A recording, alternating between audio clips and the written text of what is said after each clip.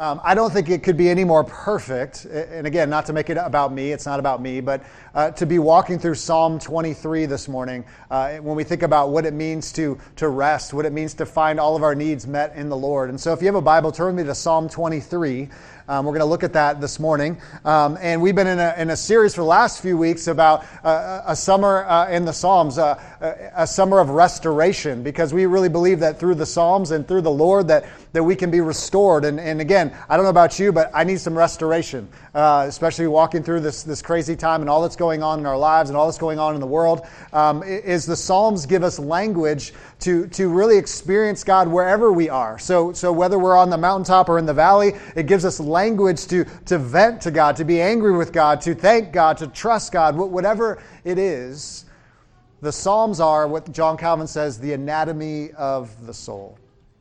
These songs, these poems, these prayers give us language to commune with God, to know God, to talk to God. And sometimes we don't even have the right words. And that's why I think the Psalms have always been so near and dear to so many people's lives, because there's times where you think the Christian faith should just be this roller coaster into heaven, that everything should just go well. And then when it starts dipping and we hit the other side of the roller coaster and things don't go well and things fall apart, and it seems like the closeness to God doesn't feel as close anymore, and I do some stupid things. It's like, what's going on? You realize the Psalms are a great companion to say, there's a lot of people that have been there before. They've been in the valley. They've wondered where God is in the dark nights of the soul. And so we're really thankful that God has, by His providence, has given us the book of Psalms. And so let's look at Psalm 23. The Lord is my shepherd. Psalm 23. I'll read that and we'll pray and we'll jump in. Probably most of you have this memorized. It's probably on a doily somewhere in your house, or hanging over the mantle. No? Okay. The Lord is my shepherd, I shall not want. He makes me lie down in green pastures. He leads me beside still waters. He restores my soul. He leads me in paths of righteousness for His name's sake. Even though I walk through the valley of the shadow of death, I will fear no evil. For you are with me, your rod and your staff, they comfort me. You prepare a table before me in the presence of my enemies. You anoint my head with oil, my cup overflows. Surely goodness and mercy shall follow me all the days of my life, and I shall dwell in the house of the Lord forever. Amen. Let us pray. Father, what a beautiful, important psalm that speaks a word to us, an encouragement to us that everything we need in life, in this life and even the next life, is found in our good shepherd, the Lord Jesus.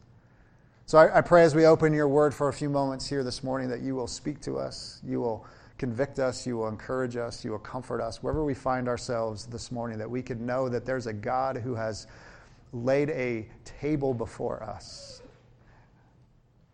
a spread of food that we can't even imagine, and says, come and eat, all who are tired, all who are weary, all who are thirsty, come and eat the choicest of foods, because that's who you are. So help us now by the power of your Spirit. We pray this in Jesus' name. Amen. When I was in my early 20s, I had the opportunity to take a group of students when I was a youth pastor in California down to Mexico. And we were serving a church down there, doing some work with them and sharing the gospel with people in the community. And there was a time on our trip where the pastor and his wife, and again, this is like a very, very small church, not many people, not a lot of resources, very poor community, says, hey, we want to feed you and your team. And there was probably about 20 of us on this trip, and we were feeling a little hesitant just because knowing the situation. There's dirt floors and there's not a lot of money. And he says, "Hey, we really want to feed you." And we said, "Okay, that's fine. Well, just tell us how much money we can give you so that you can feed us." And he says, "Oh, no. We're going to take care of you, and you're not giving us any money." And I, as a 21-year-old, 22-year-old at the time, I'm just feeling really uncomfortable. Like you don't have, barely running water, and you're going to feed us. I don't really understand. But through the trip, he eventually says, "Okay, we're going to do this," and they put out a spread that I just can't even describe. It was carne asada. It was rice, it was beans, it was tortillas. It would have cost them, what I found later, probably a third of their income for the year. And I still think about that time, because what it taught me was that a lot of times we don't want someone to set a table for us. We don't want someone to provide. We don't want people to give us good gifts. Sometimes we have a hard time receiving those gifts because we know what it costs them. we know the sacrifice that was made. Let me grab my water. Sorry, I got a frog in my throat. we know what it cost this family to be able to feed us in this way. And yet culturally, that's how they are wired. It's hospitality, it's generosity, it's just who they are. They don't think twice about it. And so, as I thought about that's kind of how the gospel works. The gospel comes to undeserved people. It's a gift to us. God sets a table before us that says, come and eat. And he says, you're not worthy. You don't have enough money. You don't have the right resume to sit before me. And yet I am spreading a table before you to enjoy. Come and have fellowship with me. Come enjoy me. Come and enjoy my presence. You're not even worthy to bring the food. I'm going to provide it all for you. And so it kind of works on us in this strange way. You've heard me use that illustration of, around Christmas time when you receive a gift. Sometimes when it's a lavish gift, you just feel kind of awkward. Like, how much should I owe you? How much should I pay you? But it's a gift. It's to be received. It's to be enjoyed. And so Psalm 23 is an invitation of trust. It's a psalm of trust. And why I love Psalm 23, it's a testimony of how God has experienced, or I should say, how David has experienced God's generosity, God's mercy, God's grace in his life. There's no complaint in this psalm. There's no thanksgiving in this psalm. There's no confession in this psalm. There's no lament. There's no sorrow. There's no, where are you, God? This is simply a testimony of David experiencing the mercy and goodness of God, and says, I want to invite you in. I want you to see it for yourself. He set a table for you. He's led you to still waters. He's providing for you. He is your shepherd. It's a very unique psalm in that way. Because it's just David testifying again to God's provision, God's guiding, God's leading. And so it's one of these psalms where we almost just need to kind of pause and just marvel at it. Because it's about marveling at God and His mercies and His grace. It's not asking much of us. It's just inviting us to the table and saying, come and eat, come and enjoy, come and see who this God is. And so the way it's laid out is He looks first at the Lord as shepherd, which we know, right? We do have that doily. We do have that picture hanging over the fireplace, right? It reminds me of my grandma's house. Probably crocheted something, Psalm 23. It probably took like 9 years to do it, to have that one verse. Lord is my shepherd, but also there's another metaphor that we often don't talk about is Lord is my host, the one who lays a table before my enemies and says, come and eat. Come and eat. So I want to look at that, lessons from the shepherd and lessons from the host, and then to ask the question, well, how do we live a life without lack? Because it says, the Lord is my shepherd, I shall not want. How do we live a life? The invitation's on the table that if God is our shepherd, He is our host. Well, how do we live a life where we can say with David, the Lord is my shepherd, I shall not want. I have everything I need in God. How do we know if that's even happening in our lives?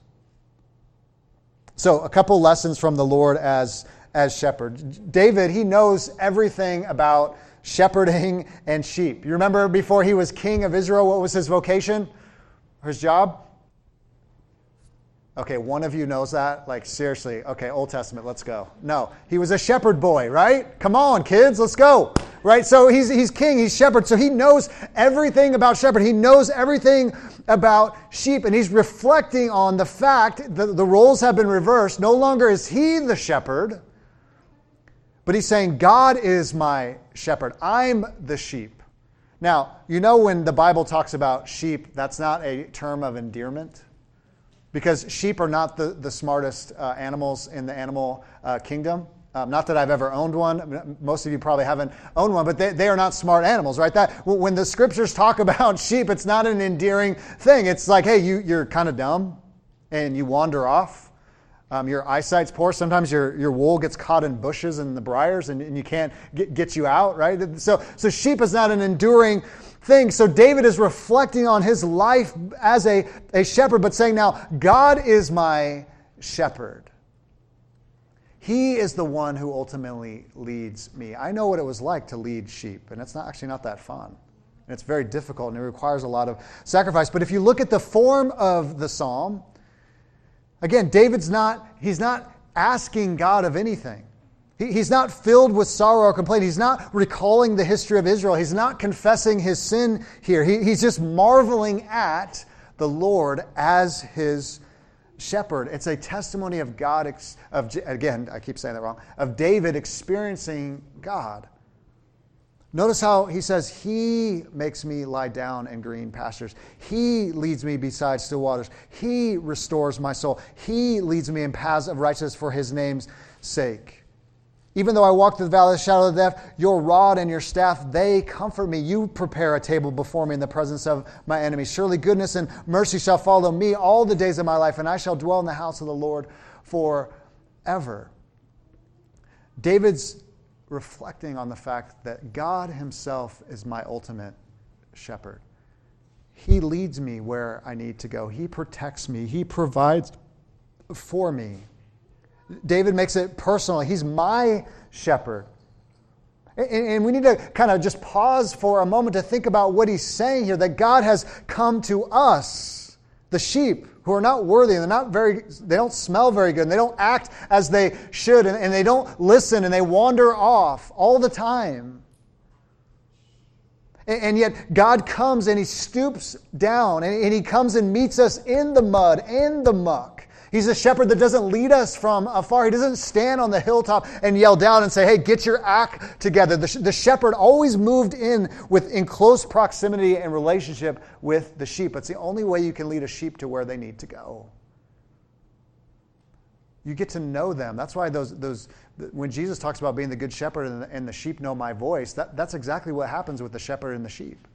They get so familiarized with the shepherd's voice that when they call their name, they perk up. Oh, that's David speaking. Oh, that's Joe speaking. Whoever the shepherd may be, he gets in the muck and the mire with us. He doesn't come from afar. So David is reflecting on that you are my shepherd. You are the one who's come to me to lead me and guide me where I need to go.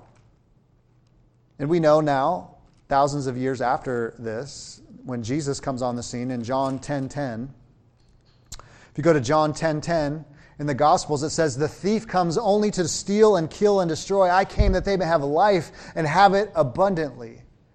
I am the good shepherd. The good shepherd lays down his life for the sheep. He who is a hired hand and not a shepherd, who does not own the sheep, sees the wolf coming and leaves the sheep and flees, and the wolf snatches them and scatters them. He flees because he is a hired hand and cares nothing for the sheep.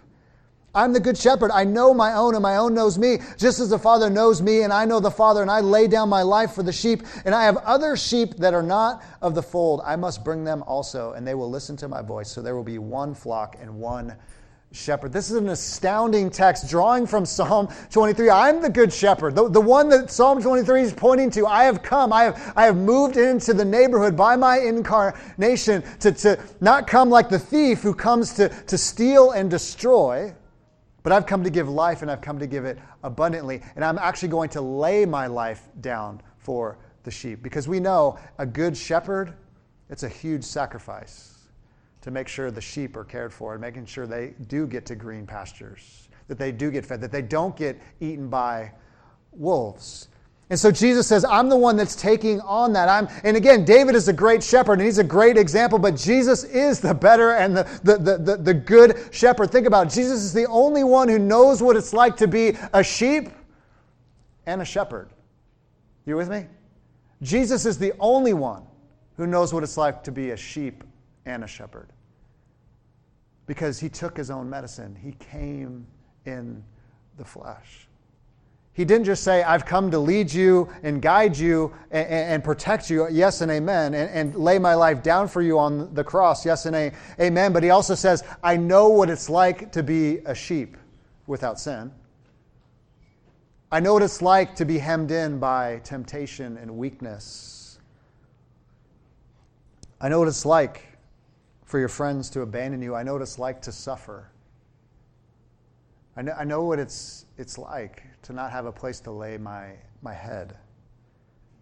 That's why the writer of Hebrews in Hebrews 4 says that Jesus, for we do not have a high priest who is unable to sympathize with our weaknesses, but one who in every respect has been tempted as we are, yet without sin. That Jesus knows what it's like to be a sheep. He knows what it's like to feel temptation and weakness. He knows what it's like to suffer and feel sorrow when your loved ones die. He knows. He took his own medicine. He's the ultimate sacrifice. He's the ultimate good shepherd who made the ultimate sacrifice for the sheep. He is our good shepherd. He has the resume to pull it off, and only Jesus can. Because no one loves like him and no one sacrifices like him. David can't say that. Yeah, I made some sacrifice, but I didn't lay my life down for the sins of the world. I had a few moments where, little Wooly was off track and I had to bring him home, and it got pretty gnarly, and there's some wolves that came in, but I didn't do what the good shepherd did. I didn't pull that off.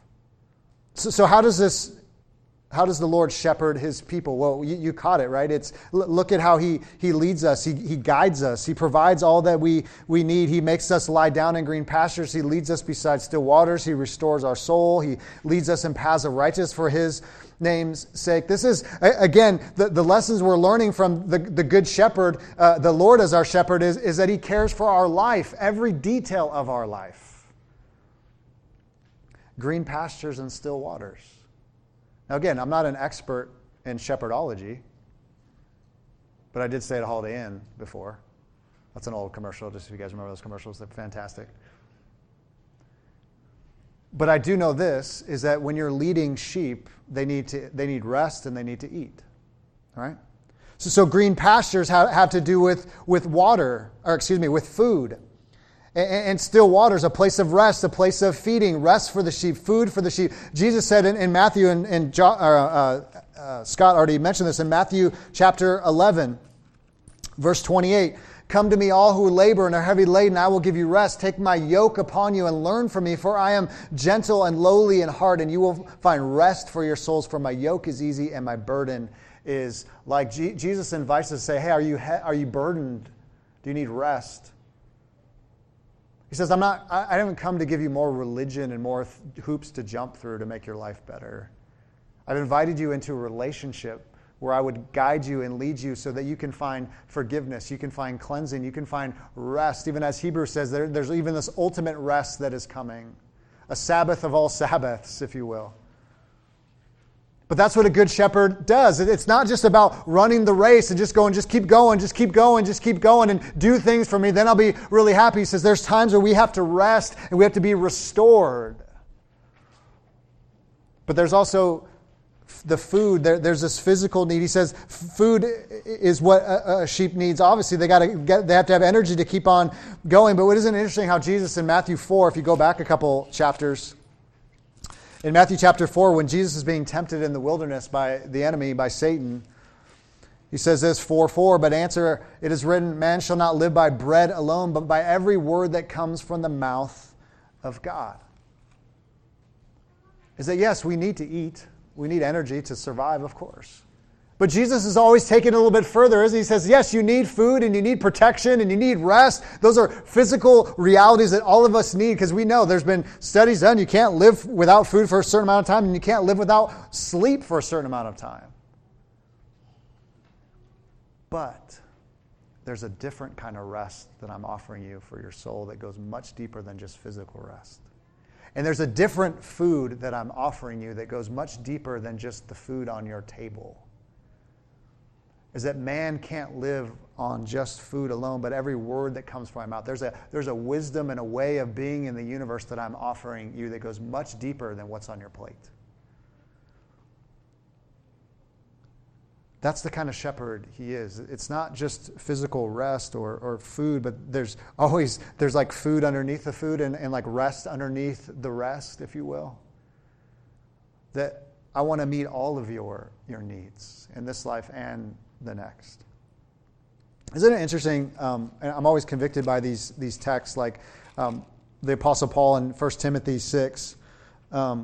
6:6, he says, "Now there is great gain in godliness with contentment, for we brought nothing to the world, and we cannot take anything out of the world. But if we have food and clothing with these, we will be content. But those who desire to be rich fall into temptation, into a snare, into many senseless and harmful desires. For the love of money is a root of all kinds of evil. It is through these cravings that some have wandered away from the faith and pierced themselves with many pangs." Isn't it interesting that Paul has to, and the scriptures have to remind us that contentment is found when you have food and clothing. That's all you really need. What more do you really need? If you have the Lord, why do you need all these other things? That's why he's saying, he's warning us about money. Money's not bad. It's just the root of all evil, right? Because we want more. We want to accumulate more. We think if we have more, then our lives will be better. You know, my problems in my life are not having this much money. And so if I had more, then my life would be great. And that's not to say there aren't times where we need more money. I'm not saying that. But what he's talking about is contentment, is how can we find a contentment that comes from the Lord, that he is the good shepherd that provides all that we need, that he knows every hair on our head. That if he takes care of the little flowers and the little birds in the sky, how's he not going to take care of all of your needs? That's why Jesus taught us to pray. The Lord's Prayer. You guys know the prayer, right? What are the petitions of the prayer? Give us this day our... That was like a lot of mumbling. Let's say with confidence, give us this day our... Right? Isn't that a prayer for provision? I just need enough for today. Just help me get by for today. Your grace is sufficient today. That's why in the wilderness, God wasn't going to give them all the manna at one time and stockpile it. Why? Because he knows our hearts. If you're like me, I'm just going to be greedy. I'm going to be the guy in the back just going, don't tell anyone. Don't tell anyone. Right? So he's like, I'm going to give you the manna once a week so that you don't hoard it all, right? My grace is going to be sufficient for you for today. Just trust me. Trust me. This is a psalm of trust. This is a psalm about, is God enough for me? Does he have everything that I need for this life and the next, even from my rest and food? And how do I find contentment in the Lord ultimately? Paul, again in Philippians 4, Paul talked about this a lot because he knew what it was like to have a lot and have nothing.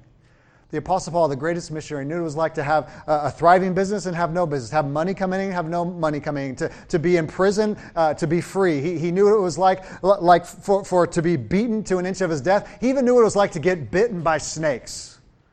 Most of us don't even know what that's like, and I don't want to experience what that's like. But he can speak from experience and confidence. Hey, I know what it's like to have a lot and have nothing. Philippians 4:11. Not that I'm speaking of being in need, for I have learned in whatever situation I am to be content.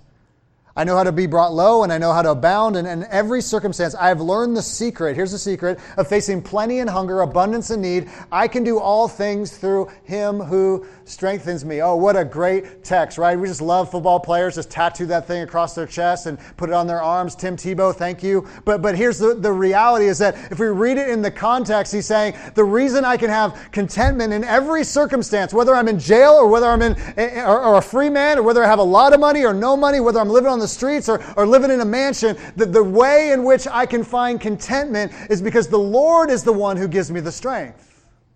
Because he is my shepherd. I shall not want. Because the lie of the enemy is always, you don't have enough. You don't. It's only if you get this. It's only if you get this relationship, this job, this amount of money, this amount of sex. Only then can your soul really be satisfied. And David is reflecting and testifying, saying, it's not it. I've been the king of Israel. I know what it's like. I've been a shepherd boy, and I've had it all, and it didn't always go well for me. But the Lord is my shepherd, and if I have food and clothing, I'm going to be okay. He'll provide everything I need. And what's so interesting about David and his expression here and his testimony here of his experience is that I think he knows a little bit about the sheep is that we're a little slow. Because he says, he makes me lie down in green pastures. He leads me beside still waters. He restores my soul. He leads me in paths of righteousness. This is about God taking the lead. Because he knows who we are. Sometimes you don't even know you need rest.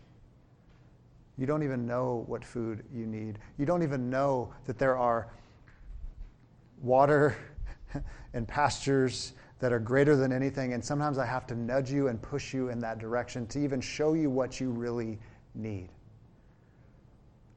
Because left to our own sheepiness, is that a word? Kids, is that a word? Sheepiness? Somebody look that up. Our own sheepness, it's going to go horribly wrong for us. Because we're not that smart, we're not that wise, we're not that loving, we're not that compassionate. We don't know where we're supposed to go, and yet the Good Shepherd comes and says, I will lead you, and I will lead you in paths of righteousness, even to do the right thing. I love that little verse. Because all of us are always so worried about, did I make the wrong decision, right? It's like life is 3 doors, right? Life is 3 doors, I got to pick the right door. If I don't pick the right one, my life's going to go horribly wrong, right? Ever been in those situations? Okay, do I pick this job? Do I pick this wife? Do I pick, this? We don't really pick our kids, but right? Do we have kids? Do we go to this job? Whatever it is. Here's a little help on that. What he's saying here is just stay close to the Good Shepherd, and you'll be fine. It's as simple as that.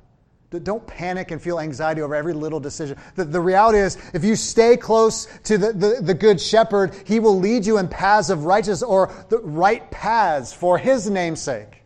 That he will lead you to the right decisions and to love and joy. And again, I know we're sheep and we mess it up, but the reality is if you stay close to the Good Shepherd, your heart and his heart will align together, that his desires will be your desires. And so you don't have to fret or worry about, do I go through hall A or hall B or hall C? Stay close to the Good Shepherd. You'll be okay. You'll be okay. Because he wants to lead you where you need to go. And sometimes in my own life, it's to suffering or discipline or correction or recorrection. Sometimes it's absolute euphoria and joy. But the Good Shepherd always knows what the sheep need better than the sheep know what the sheep need. And what I love about this psalm, and I mentioned this last week a little bit, is that this is in the context of, if you look at verse 4, even though I walk through the valley of the shadow of death, I will fear no evil, for you are with me. Your rod and your staff comfort me. Like I said in Psalm 63, David was in the wilderness. Even if I have to walk through the shadow of death and pain and suffering, the Good Shepherd is with me. Even when the dark night of the soul comes and engulfs me, your rod and your staff will comfort me. Again, I don't have a degree in shepherdology, but the rod and the staff are used to direct the sheep, as a good shepherd would, but it's also to correct the sheep and to discipline the sheep and to protect the sheep from enemies. So what David is saying so brilliant here is that I've seen this shepherd and he guides me and he leads me. And sometimes when I get out of line, he has to correct me and push me back in line. But he also is the one who protects me from all my enemies. That he comforts me, he encourages me, he's with me, he forgives me, he cleanses me. That sometimes God has to go to drastic measures to get my attention, but he's always after my good and my comfort because he loves me that much, because that's where the rest of the psalm goes. Because now it's shifting metaphors. Now there's some lessons about the host, the Lord as the host. Not only is he the leopard, he's the host. He's the one who invites us to the table. He sets a table in front of our enemies. I love what John Stott says. He says, talking about the psalm, I'm no longer outdoors. I'm inside at a banquet table. So just imagine the movie and the camera lens is shifted. We're outside, shepherds, sheep, talking about all things sheep and shepherds. We're outside, it's hot, Middle East. And now we go inside, and there's a banquet table laid before us. And he says this same shepherd that was leading us outside is now inside, laying a table before us. That we are the guests, we are the friends that used to be enemies of God, but God has now invited us to come and eat the choicest of foods. That He's laid this spread before us. I remember years ago, Scott preached from Isaiah 55. I love that text. All who are thirsty, come and eat the choices of food. This picture of bounty and abundance. I want you to come and eat for me. Now, here's where it gets really interesting, is verse 5, you prepare a table before me in the presence of my enemies. Now, I don't recommend this, but if I was to write the Bible, it would not read like this. Wait, God, you're the host who has invited me into enjoying this feast with you in front of my enemies? I don't want my enemies here. And we can read enemies as the big E enemy, Satan, yes and amen. We can read it as any circumstantial thing could be our enemies, that whatever we're walking in, whatever sorrow we're walking in, trial, temptation, whatever those enemies are, I want to have a nice little intimate dinner with you overlooking the water. I don't want my enemies there. If I was to write the Bible, which I don't recommend, it would not read like this. And it would also not read this way because, guess what? I don't want any enemies. I want an enemy-free life, right? I don't want sin to wreck my life. I don't want sorrow. I don't want death. I don't want any pain. I don't want anything. If I was going to write the Bible, it wouldn't involve any of that, right? Amen? But here's why this is so brilliant and important and helpful. David is testifying in his own experience to say that even when our enemies are all around us, the Good Shepherd is going to lead us right through the middle of it, and He's with you the entire way. There's nothing in Scripture that suggests that God's goal in your life is to remove all pain and suffering from your life. It is, in fact, I'm going to be with you right through the pain and the suffering because I've set a table for you. Try to imagine that for a second. You're in the ancient Near East, and to set a table for someone would have been an act of hospitality and grace and mercy to even enemies. But God Himself has set this table. So when you come into a home, this is what's suggested from verse 5, is you prepare a table, you anoint my head with oil, my cup overflows, is that the guests would come in and they would anoint their head with oil as a sign of grace, as a sign of hospitality, as a come and eat, come and enjoy this food with me. You're my guest. I love you, right? Even when they're enemies, sometimes this is the way they dealt with it, is come have a meal with us. And then it mentions his cup overflows. So they would anoint your head with oil, and then they'd give you a giant glass of wine. Can we bring these customs back? I've been to your house. There's no oil in my hair, a big glass of wine. What are we doing? Right? This is biblical. But you get the idea here, right?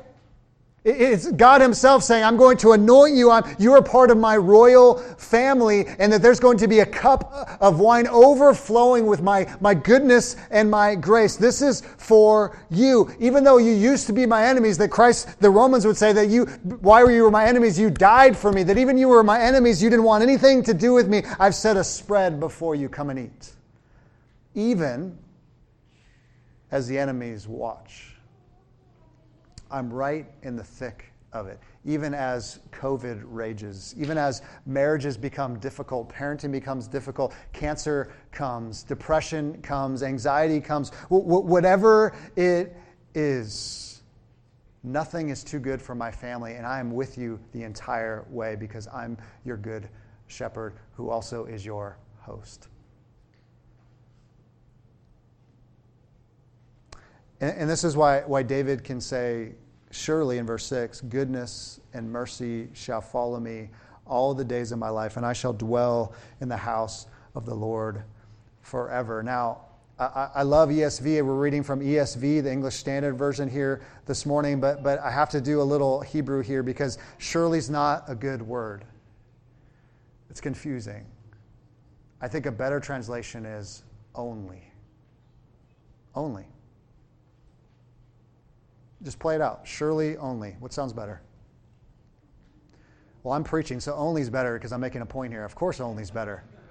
But think about it. Only. It's final. It's final. There's nothing else. It's only goodness and mercy will follow you all of my days. How can David say that? Because we feel like time's up. Is that really true?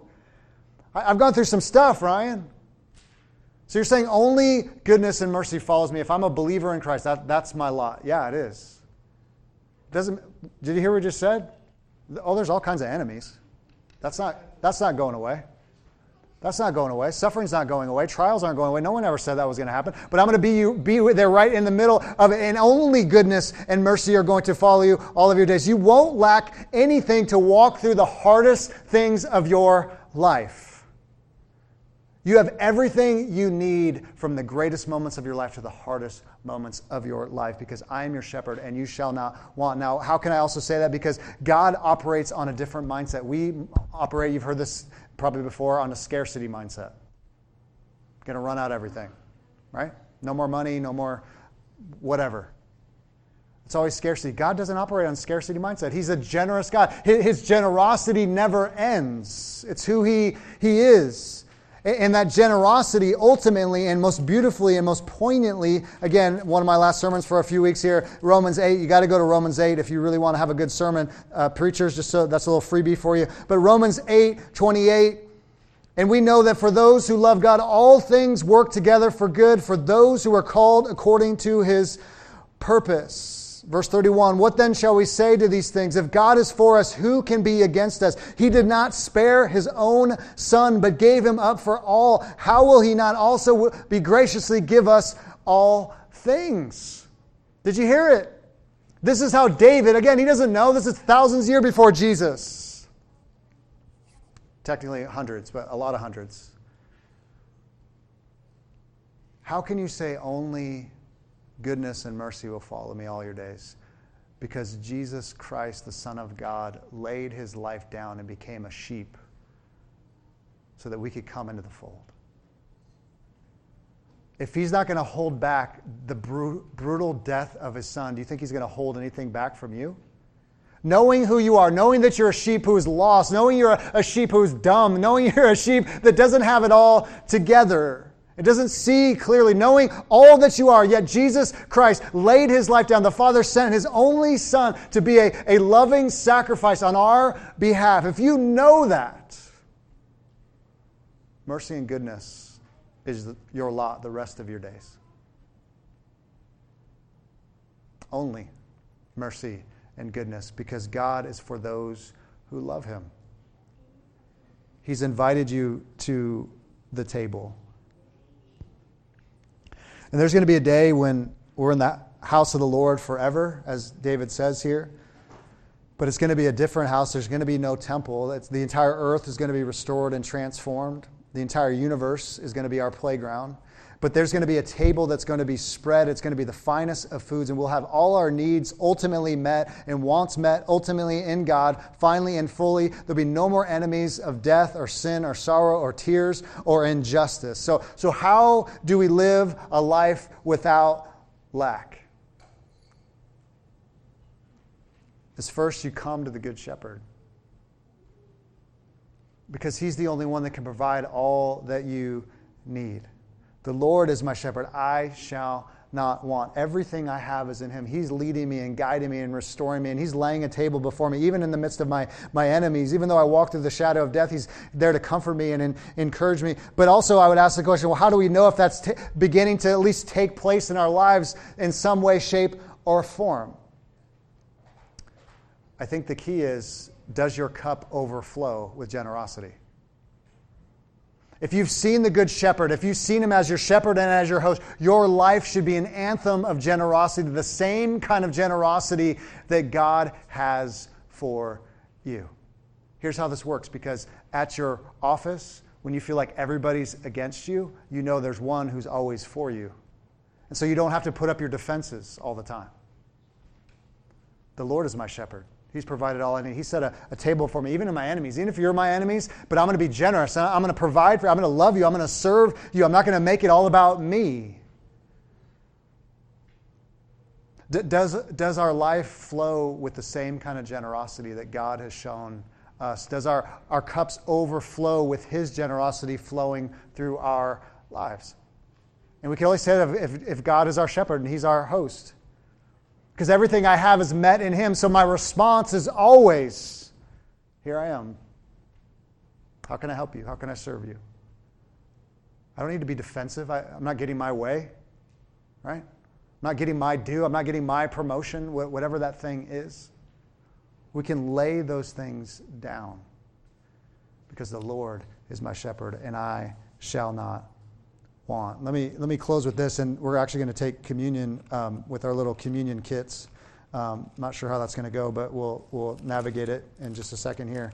But Revelation 7, been meditating on this, just blowing me away. But Revelation 7, 9. After this I looked, and behold, a great multitude that no one could number, from every nation, from all tribes and peoples and languages, standing before the throne of the Lord, before the Lamb, clothed in white robes with palm branches in their hands. Just so you know, heaven's not going to be a bunch of white folks. I just put that out there. Is this a safe place? Okay. Every tribe and every tongue. Amazing. And crying out with a loud voice, salvation belongs to our God who sits on the throne and the Lamb. Now if you jump down to 15, therefore they are before the throne of God and serve him day and night in the temple, and he who sits on the throne will shelter them with his presence. They shall hunger no more. Sounds like Psalm 23. Neither thirst anymore. The sun shall not strike them. No more heat and Middle Eastern heat, and nor any scorching heat. For the Lamb in the midst of the throne will be their, what's the word? Shepherd. He will guide them to springs of living water, and God will wipe away every tear from their eyes. That even in the kingdom of God, in heaven, Jesus is our shepherd, leading us to living waters. That we know, ultimately, one day, we will be healed of all infirmities. Our sins will be no more. Death will be no more. Sorrow will be no more. Pain and injustice will be no more. And Jesus will still be our good shepherd, leading us to living waters.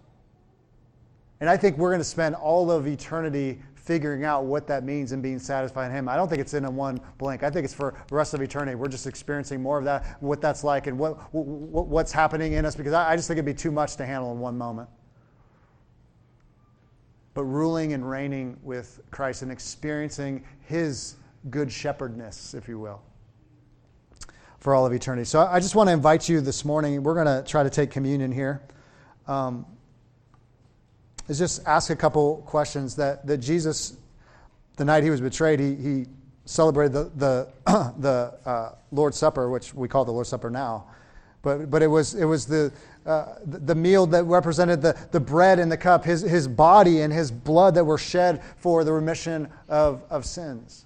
And it's a beautiful picture because it reminds us again, this table that's going to be set one day where we will eat with Jesus and his people for all of eternity. We will have the greatest food that you could ever imagine. It reminds us that we're all in this together, that we're a family together. Every tribe and tongue and nation will be together, celebrating God's reality and God's kingdom. And so, if you're a believer in Christ this morning, I want to just invite you just to consider, are we letting Jesus be our good shepherd right now? Does he have full authority and reign in our lives to lead us where he needs to lead us? Where's their resistance? Where's their hesitancy? We might call that sin. What are the things that I'm believing that the enemy's telling me that are better than Jesus, that I can't have my needs ultimately met in him, that I have to find it somewhere else? I just want to invite you to lay those things down before him, before you take the supper this morning. So if you have a little, what do we call this, a communion kit? Hopefully we got this from a fine establishment, this place called Amazon. So hopefully the juice is kosher. But we're going to tear off the top there. There should be a little wafer in there. Actually, the wafer's on the very top. I just realized that.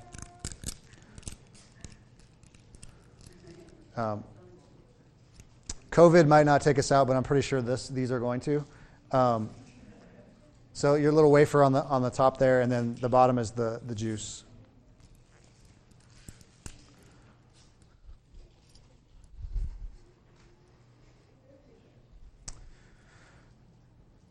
And this is Christ's body broken for you. And this is his blood shed for you, for the remissions of your sins.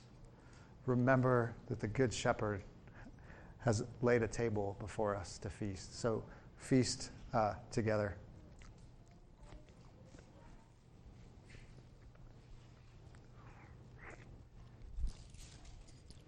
That's a little dry, not going to lie. So if I could have the worship team come up, they're going to close us out in a song. And while we pray together,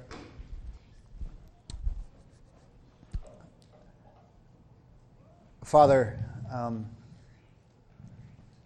my prayer for me and for us is that we could say with David that the Lord is my shepherd, I shall not want, that everything I need in this life and even the next is found in him. That you provide from every small detail of our lives to every large detail of our lives, that you are enough for us. That we'd find our joy and our contentment ultimately in you. And I know there's moments where we say yes and amen, but I know there's moments when we say, this is really hard. But wherever we find ourselves, would we invite the shepherd to come in and lead us and guide us, because we know he's always leading us to still waters and green pastures, because, God, that's who you are. Thank you for your grace and your mercy and your goodness that is with us all of our days, because the cross proves it. We pray this all in Jesus' name. Amen. Let's sing together.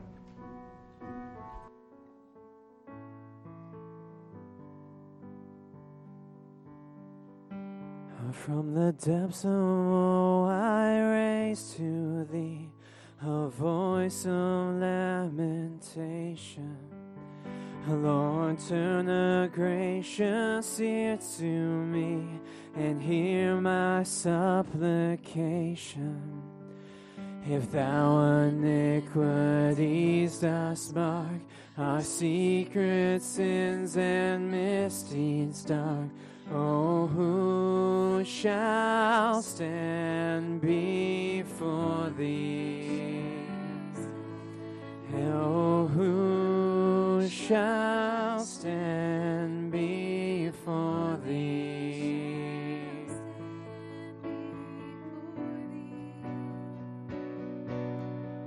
And to wash away the crimson stain, grace, grace alone availeth.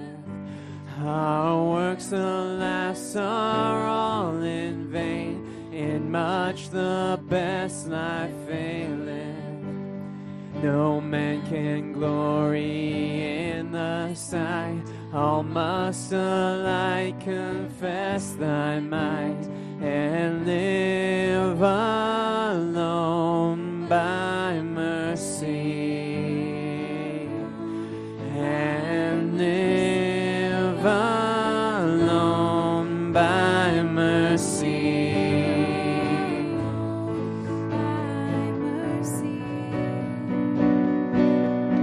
And therefore my trust is in the Lord, and not in my own merit.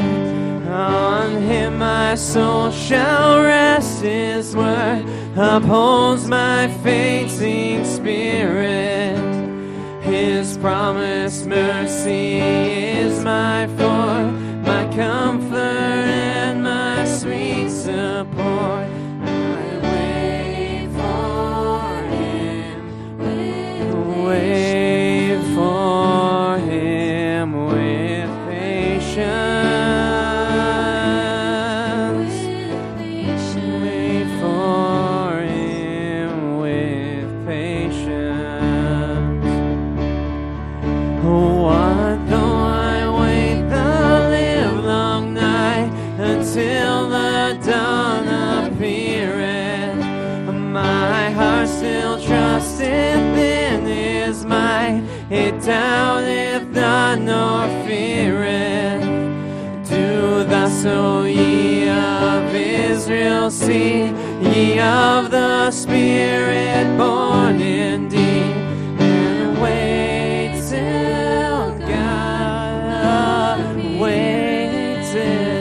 God appeareth. Wait till God appeareth. Though great our sins and sorrows, His grace much more abounded. His helping love no limit knows, our utmost need it sounded. Our shepherd good and true is He, who will at last His people free. All their sin, from all their sin and sorrow. From all their sin and sorrow. And from all their sin and sorrow.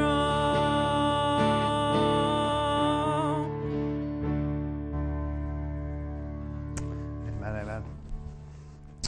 Just one quick thing as we continue our worship. If you'd like to give an offering, there's the baskets in the front and the back. We won't be passing them around today.